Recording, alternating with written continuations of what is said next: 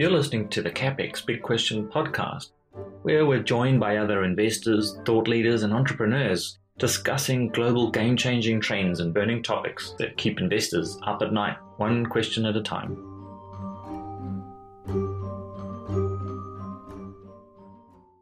This is the kind of world that I'm kind of preparing to invest in and trying to wrap my head around a lot. I also see a world where you have China, Russia, now Turkey seems to be kind of moving over to that side. These economies are kind of making a play at pushing the U.S. out of Eurasia, primarily using geoeconomics, but we don't know where it goes from there. And so I see, more tension building up around the world, more of a multipolar society, friction between those governments, maybe a breakdown in global system. I mean, the internet could even splinter, and there's a lot of talk about of what that would look like. And governments within their spheres of influence playing a much bigger role in terms of resource allocation or allowing technology to come through and taxing it really heavily. So I think the rules are changing. I have a crazy structure for this that I can tell you about that I think would be interesting. One of the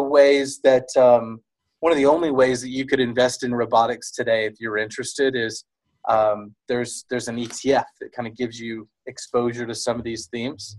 There's kind of limited ways to play it, and it's tough right now.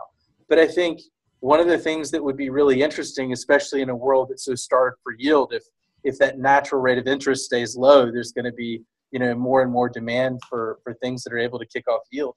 Wouldn't it be interesting if instead of companies, investing in building their out and owning their whole robotics fleets, kind of like, energy companies that invested in their own infrastructure, what if those kind of big fleets of robotics in different industries, what if they were dropped down into diversified structures like MLPs, and then those firms basically paid a fee to use that technology or use that hardware, and the MLP like structure whose job it was basically to hold those things in maintenance, and they took care of it, and then it generated this cash flow stream, kind of like passing oil. So I think it's a fascinating argument. One of the things that jumps into my head is the cost of the particular robotics. So like if the cost is sufficiently low, then I don't think that necessarily works, because the user of the technology will go, so as an example, go back to printers, right? Remember when we would go out to the local store and get something printed, right? You go to the print shop, and they'd have those giant big whirring printers, and you'd get, your copies printed. So we were just outsourcing our printing, and you'd have these localized, and there'd be one every 5 kilometers or whatever it was. It all worked until the cost of their printer collapsed, and now everybody's got an inkjet sitting on their desk if they use one at all. So the cost of that particular robotics, if it's sufficiently low, then I think it doesn't necessarily make sense to have that as in an MLP where you've got a higher cost. Then I think that does make sense, and because if you're a business, you're just looking for margin expansion and doing that as profitably as you can, and it would make sense that you've got it's scale of economies. But there's two fighting forces. One is decentralization, which is what all of this technology brings. And the other is the scale of economies that still exists because the cost of that technology might be somewhat prohibitive. And if you leased it as opposed to buying it, you can get more market share than your competitor might, who's decided to allocate the capital, the CapEx, to going and buying it. It almost seems like right now you're in an environment where it would make sense to lease it rather than buying it, right? And so you could have this, these kind of centralized structures that own, a lot of those against different industries, and which was able to kick off pretty attractive cash flows for owners. And in this transition or interim period, that might make sense. But as your capability goes up and your cost goes down, like you're saying, the incentive for leasing over buying goes away. But But remember, we're also living in a world where the rules are changing and government plays, may be playing a much greater role. It may be that the market could lead you to structures like this in the short term, and then it would make a lot of sense. But over the long term, maybe the U.S. government deems that it wants its pension funds to own, the means of production. Maybe we actually go in that direction.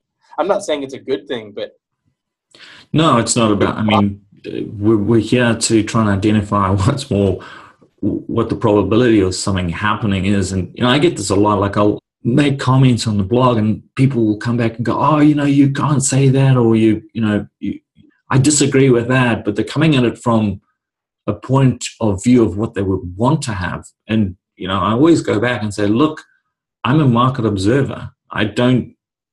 What I want to happen in the market is completely irrelevant. The market doesn't give a flying shit what I think. Yeah. So it's important to differentiate what you want to have happen from what is likely to happen. One of the things with technology, I was going to bring this up because I went to a seminar. It wasn't even really a seminar. It was a meeting with a number of intellectual property lawyers. They were dealing. It was all around China, and one of the data points that came out of this, which I was not aware of, was the one country in the world worth that is spending more money is now the fastest growing country in the world with respect to trademarks and intellectual property is China. Yeah, it is. They've gone really whole hog in trying to accelerate that part of their economy, which makes a lot of sense because you come back to what we were discussing. Emerging markets are potentially in for a real hard time as technology takes away their means of growth. And so I think they're doing the right thing. It's a question of timing, whether they're going to be able to get to a point of sustainability via revenues, essentially from intellectual property. Yeah, and this is a trend that I wrote about in my book that I put out last year on China with John Malden. So you do have this huge increase in patent filings and trademarks and industrial designs filed by the Chinese. There's a big kind of emphasis on this. You have to ask yourself how much of it is organic, is real innovation, and how much of it is just because the government's mandated it, which I certainly think a lot of it is. There's a lot of things where you're just simply tweaking kind of existing patents or trademarks or industrial designs, and it's not really a big leap forward. But there's other cases where there is some of it that's real. So I think the productivity lifting kind of wealth generating capacity of it is probably exaggerated, but they are trying to move in that direction, and they are the biggest adopters of robotics technology in the world right now. They're buying it hand over fist, and it's one reason why Chinese firms trying to buy the German robot maker KUKA right now. What I think is interesting about that, and you bring it up, is if you look at China right now, they're in a position where you have kind of probably bare minimum 15% non-performing loan ratio in the banks. That's easily $4.5 trillion, but could be more. And that's what the IMF is saying actually right now. So the actual numbers could be a lot worse. They're assuming about a 40% recovery rate. So you have multiple trillions in that banking system that have to be covered or paid for. China's slowing growth is because of massive misallocation and huge debts, which are weighing on the system. You can't really get good credit mobilized in any big way toward, the new economy that they want, to be driving. The consumers being weighed down by, wage pressures, by, some of the slowdown and gapping down in these places. You've got technology, some of which is real, but a lot of which is still, not big breakthroughs. So it's exaggerated and capital can get misallocated there. So you've got kind of this problem of credit being able to fuel a new area of growth. And the only way to deal with that is to recap the banking system. Meanwhile, while China's kind of ignoring this or they're trying to kind of cover it up, is a better way to say it. Beijing isn't actively recapping the banks yet. What they're doing is they're pumping money constantly into the banks so that they can keep rolling over bad debts that aren't giving them cash flow. Basically, all the People's Bank of China is doing is keeping the banks liquid. And so what that's doing is pushing the M2 money supply higher, and that's while their foreign exchange reserves stay the same. So basically they have this big growth problem. It's because credit is bogged down and can't get mobilized in the system, so growth keeps slowing. To deal with that, they're pushing the M2 money supply higher, and foreign exchange reserves are staying the same. So they're losing their ability to maintain exchange rate stability. They have to let that currency go. And they can fight this and lose a lot of resources, and long term they won't have what they need to really go into a new area of growth. But if they were to let the currency go, this is a roundabout way of saying if they were able to let the currency go, I actually think there's some kind of exciting possibility, because they could do a big People's Bank of China recap on their banking system, let the currency go. They would have to be able to support household incomes and wealth in a high inflation period that would follow a big drop in the renminbi. But if they're able to do that, then they could mobilize that refreshed banking system into the Belt and Road, where they're trying to basically help other emerging markets deal with these problems, help create new organic demand, and really what they're trying to do, is create demand for Chinese companies and firms by getting other emerging markets to go on these credit binges that may or may not prove fruitful. But it's not like Japan's roads to nowhere. It's this Silk Road that leads to somewhere. This is the ancient trade route that used to be the backbone of the global economy, and they're saying it can be again. And if you connect to Europe, who's to say it wouldn't unleash big growth potential over time and unlock some of the promise in Eurasia? So the narrative kind of works there, and I think that they would put a lot of money into that. Maybe it'll work. It probably won't, but you won't know for a very long time. They get to extend it out. And other area that they would be putting money to work, like you're saying, because they need something more sustainable driven by intellectual property, is R&D. And I think the entire future of whether China becomes a superpower, whether they can pull it off, it depends on their ability to make this transition, float their currency, refresh their banking system. Because if they can't make another big push in R&D and into the Belt and Road, they're done. They're just going to stagnate like Japan, and the party probably can't survive. But if they can make it, then that changes the entire global outlook. And it's interesting because it's the exact trends that you're talking about here. You've got two aspects. One is the financial side, and then the other is what Joe Sixpack looks at. And that's kind of more the political side of things. From a political standpoint, it's an absolute no-brainer for them to just let their currency drop and float. And I think that when you look at the social structure in China, that's what the political party really needs to be paying possibly more attention to than the financial side, because that's what keeps them in power, right? Whereas in the US, you could argue that the financial side has more of a weighting because people are concerned about, their own finances. There's more involvement by the average Joe Sixpack in the financial economy in the US than there is in China. So the problem with that, though, is that you can only defy the market for so long. And one of the things that you'll get in big trouble in Beijing if you say this out loud is that the Soviet Russia collapsed in the middle of its 13th five-year plan. I think about a year into its 13th five-year plan, which is exactly where we are right now with China.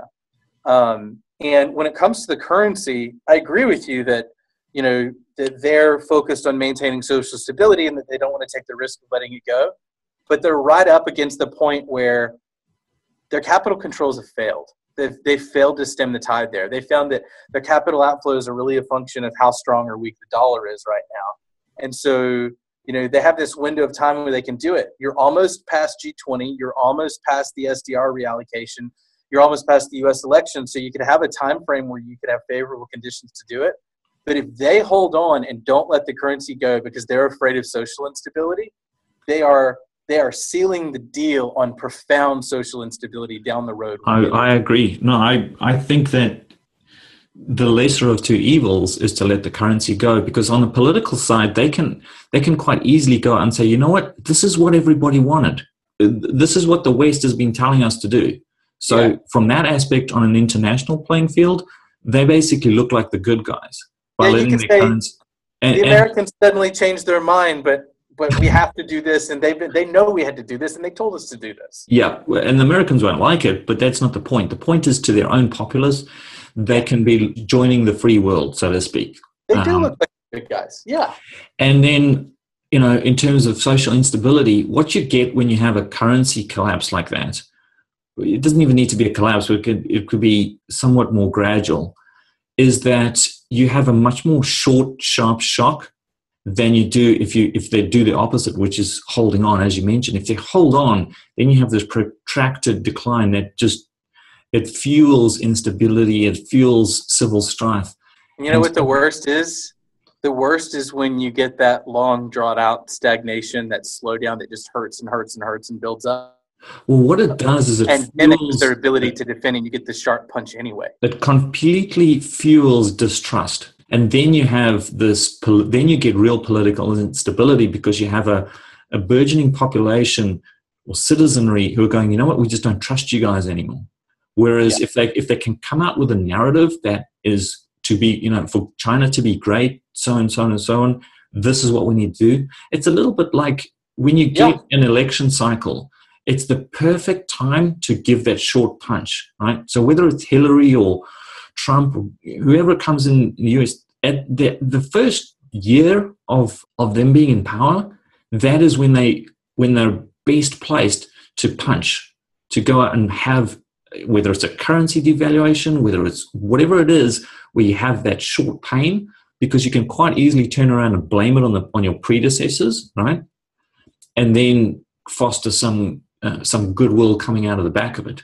So China doesn't have that issue. They don't have that ability because they're a one-party state. But the same narrative is true. If they can create a message whereby they can say, look, this is what we have to do to make China great again, sort of thing, and deliver that punch, it's much more manageable than letting it drag out, which just fuels instability.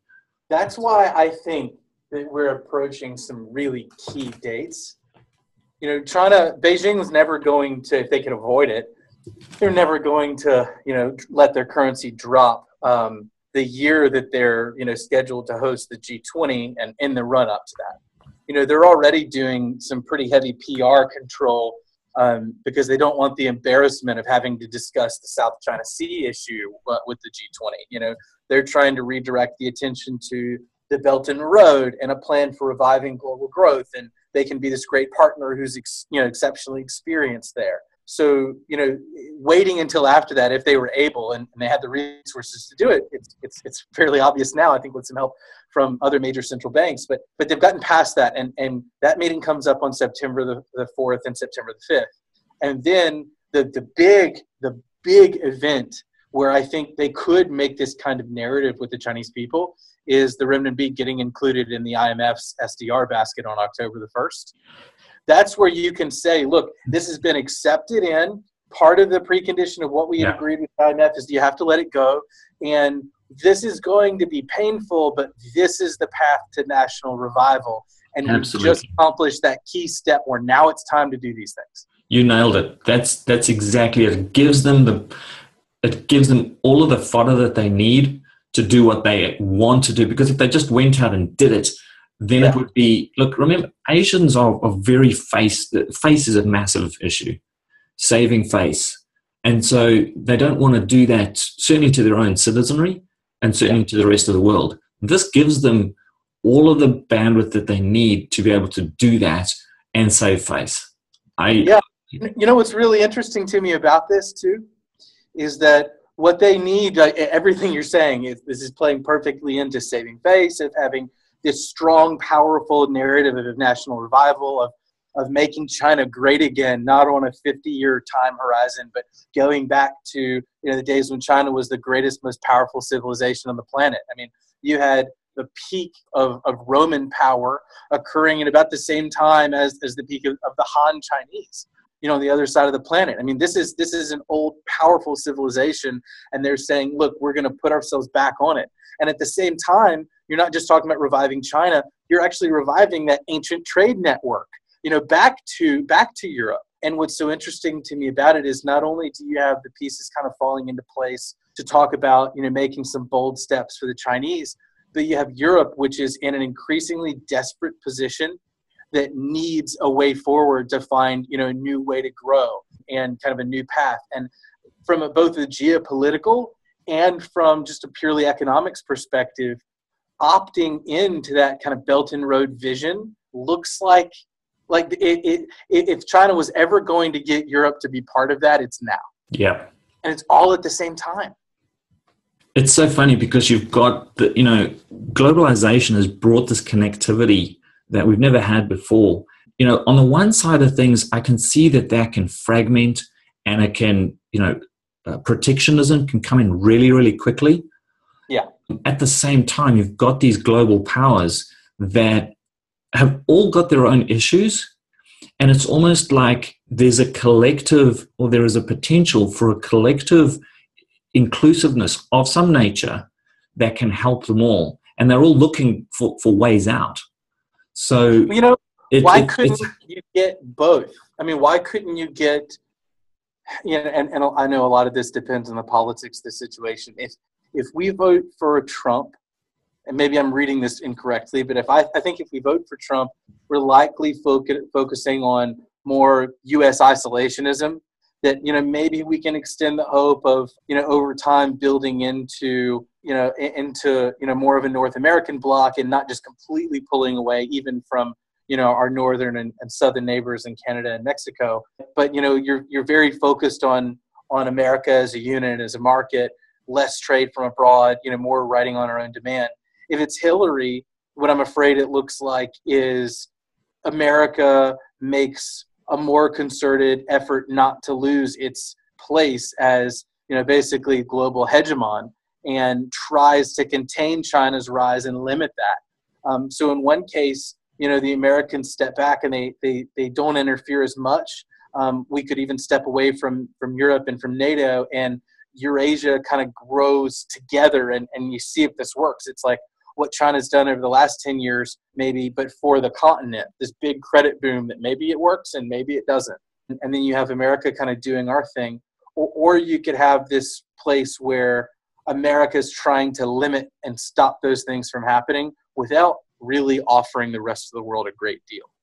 It's a pivotal time because you've got serious political change coming, both in Europe, both in the US. And then there's the Asian bloc, which is China and Japan. They're a little bit different. There's not the same sort of political change necessarily coming there, but there's a lot of change coming due to pure economic forces that are pushing them in that fashion. And then they need to integrate with these new players that are stepping onto the playing field in Europe and the UK and the US. That just promises us a lot of new mechanics.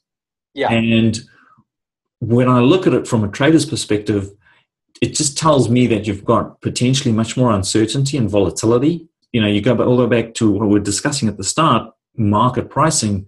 When I look at the market right now, the market doesn't seem to be pricing a lot of these things, and they're coming in the next months, years. It's not like they're sort of 10 years out. This is, these are events that are literally unfolding in front of our eyes. I'm looking at it and I'm scratching my head a little bit in terms of how the market's pricing assets. And to a certain extent, I feel like I can understand it because it's one of these situations of, where do you go, right? You know it as well as anybody else how important the U.S. dollar is for determining kind of the price of everything. Where I look at this right now, you're right, we're seeing it before our eyes. You've got prices that are clearly overextended. You've got volatility that is very, very low. And we don't really know the true price of anything in a real economy to make real allocation decisions because it's been, so distorted. So you have a situation where it does look like, global growth is getting more unstable. If the dollar breaks decisively higher, or if it breaks lower, like if there's a big intervention, a weak dollar policy, maybe kind of like the Plaza Accord, that could unleash, major global stability just as easily and just backfire. So, any decisive move up or down in the dollar, I think unleashes, instability. If it's up, if it's on the upside, it's in China and commodity producers and emerging markets, and even the U.S. gets thrown into recession. If it's a very weak dollar, then it's likely Europe and maybe Japan. So, you have a situation where it's very, very difficult to maintain growth and stability in the world right now, and financial markets just aren't priced for that. So, I think there's a lot of downside. The thing that I worry about, though, is that there does seem to be an interest among some of the major governments and the IMF. And if you read some of the things that even Ben Bernanke or guys like Ken Rogoff, people who are very influential in policy circles, are putting out, there seems to be an interest in allowing the dollar to play less of a role in the world, on giving up some of its reserve share. That could look like a lot of different ways, but one of the things that's being proposed is making the SDR a bigger part of the global system. And if it's naturally adopted, that's a 10, 20, 30-year process. It takes a very long time. But one of the things that's been put out is the idea of a substitution fund where China gives its treasuries to the IMF in exchange for its market value in SDR, rather than just dumping treasuries. And, that's the kind of thing that could create, a massive, sharp, fast liquidity injection into the world that I think it's very difficult to know how that would affect markets. I mean, you could conceivably go through something like that and this kind of global inflationary impulse that's hard to predict. So for me, it's not just as simple as as expecting the same things as we've seen in a series of business cycles over the last 50 years, and especially in the post 71 kind of unanchored dollar period. You could get that change in the system that could give us some really unpredictable things. So, I'm just trying to respect history here and respect the uncertainty and get through that and prepare for it. But when I look on the other side, I see GE preparing for a world where you might have more trade protectionism, or the world broken up into blocks or regions, and they're preparing localization strategies rather than manufacturing in low cost centers and transporting it to consumer demand areas in the world, to those markets. They're talking about just manufacturing next to the market, selling into it, and even keeping their capital in separate buckets if they're not able to freely move capital. You have businesses that are already planning to adapt and go with it when we have a better idea of what the rules are. So maybe we get a chance to buy in at dramatically cheaper prices. Maybe we have to adapt and figure it out if there's this big bang monetary reform, the dollar's no longer the same role. But it's incredibly unstable, and there's just question marks everywhere. The last thing that I'll mention, which you brought up with respect to the Chinese taking their treasuries and putting them into a basket of the SDRs. Yeah, we know that there's a massive debt issue which has to be resolved in some shape or form.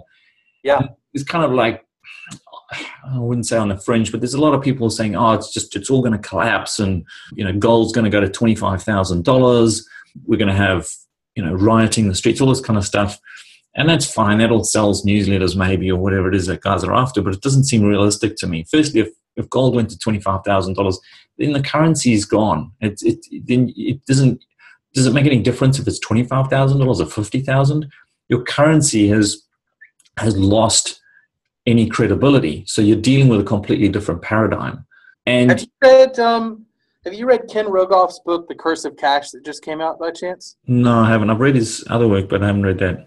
This is a guy who's elite, who, I'm told could play a significant role, maybe even with the Fed if Hillary were to win as president. He's talking about, about introducing, moving to a cashless society, having maybe a more government-controlled version of a Bitcoin or something like that. Mm-hmm. And you talk about that freeing up monetary policy to go more deeply in negative interest rates and work. But one of the things that I'll mention, if you go to a cashless society, the whole concept of reserve currency, that's a big shift, because there's no way for large denominated dollar bills to be circulated in the black market anymore, which is a big support for it. In order for negative interest rates to work, not only do you have to have a cashless society, but you have to have capital controls. So, you're talking about totally changing the way those things fit together. And the kind of newsletter writers out there, what I feel like they're doing is extrapolating what you're seeing in the markets and these trends and assuming that governments will not step in and give you something very different. And the government, people who are influential in government, are already telling you where they want to go. Yeah, that's a huge mistake. But coming back to what you mentioned with the Chinese putting their money into, say, an SDR or something like that. Yeah. If you go back and you think about the S&L crisis, they basically just created an off-balance sheet entity, an SPV, and then they just chucked all the shit in there and then sold it off through that trust structure. And something like that, where you package up all of these unpayables, essentially, that if you're thinking about an SDR and a restructuring of reserve currencies and things like that, it makes a lot of sense. If I was in policy, I'd be sitting there going, okay, let's look at the elephant in the room, right? How do we deal with huge elephant? And it's a European elephant, and it's a US elephant, and it's a Japanese elephant, and it's a Chinese elephant. What do we do with the zoo? And something of that nature where you would create an entity that you can literally just shift all of these assets into would make a huge amount of sense. I don't exactly know how that would play out, but you have to think that these discussions are taking place, because these are not unintelligent people. Right? No, and look, this isn't this is not the stuff of conspiracy theory, although someone who is not actively following the discussion at the IMF and among major governments, if they're not following these things, it might sound like this, but there's a very public dialogue right now among major government officials, finance ministers, central bankers, with the IMF about this question of how are we going to reform the system. These ideas are all over the place for you to read and learn about. And while I don't pretend to be an expert here, I mean, as kind of a broad global macro investor, I try to be a generalist here and try to understand the things that seem like they matter. But I've spent a lot of time digging through and trying to learn, at least what the conversation is. And it's all right out in the open. And frankly, if you go back to past periods where the system has evolved, whether it was, Bretton Woods or 1971 with, floating the dollar, or whether it was the Plaza Accord, or even in the early 2000s when there was intervention to support the euro as it was emerging, but really starting to melt down. I mean, these things happen all the time, and it has the potential to change the game in a huge way. So, I've got 5 minutes. I've got one last question for you, Worth. Okay. Give yourself a 10-year time frame. Yeah. And for protection, not necessarily for profit, where would you be putting cash? Or is it cash? For a 10-year time frame. It could be a trade, could be anything. Look, I'm a little old-fashioned, and after we sat here and talked about monetary reform, I think that if I had to choose the next 10 years, and this might be, rocky over the next 2 or 3 or even 5, but over the next 10 years, I would gravitate more toward real assets. I would gravitate toward things like gold.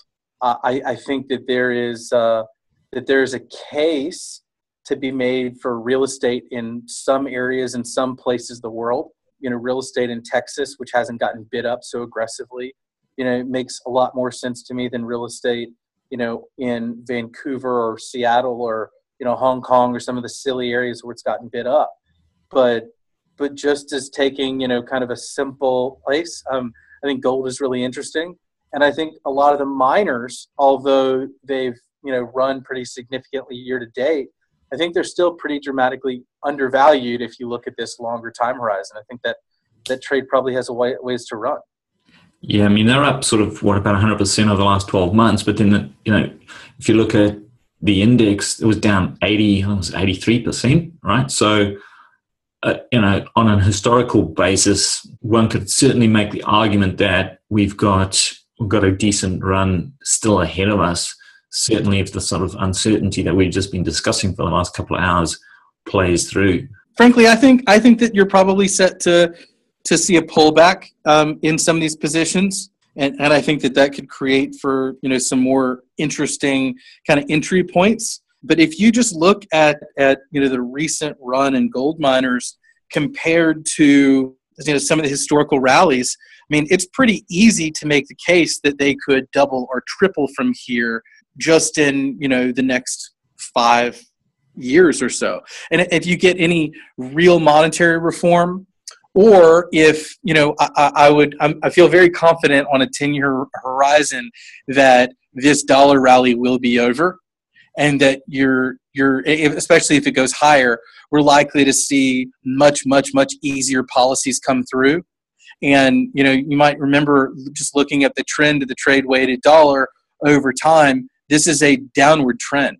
So the more you weaken, the dollar, I think the more supportive that is for gold, and I think miners are leveraged to that. So, over this long term, a lot of things in the real asset space look interesting, but that's one of the simpler ones that honestly it seems like a no-brainer over a decent time horizon.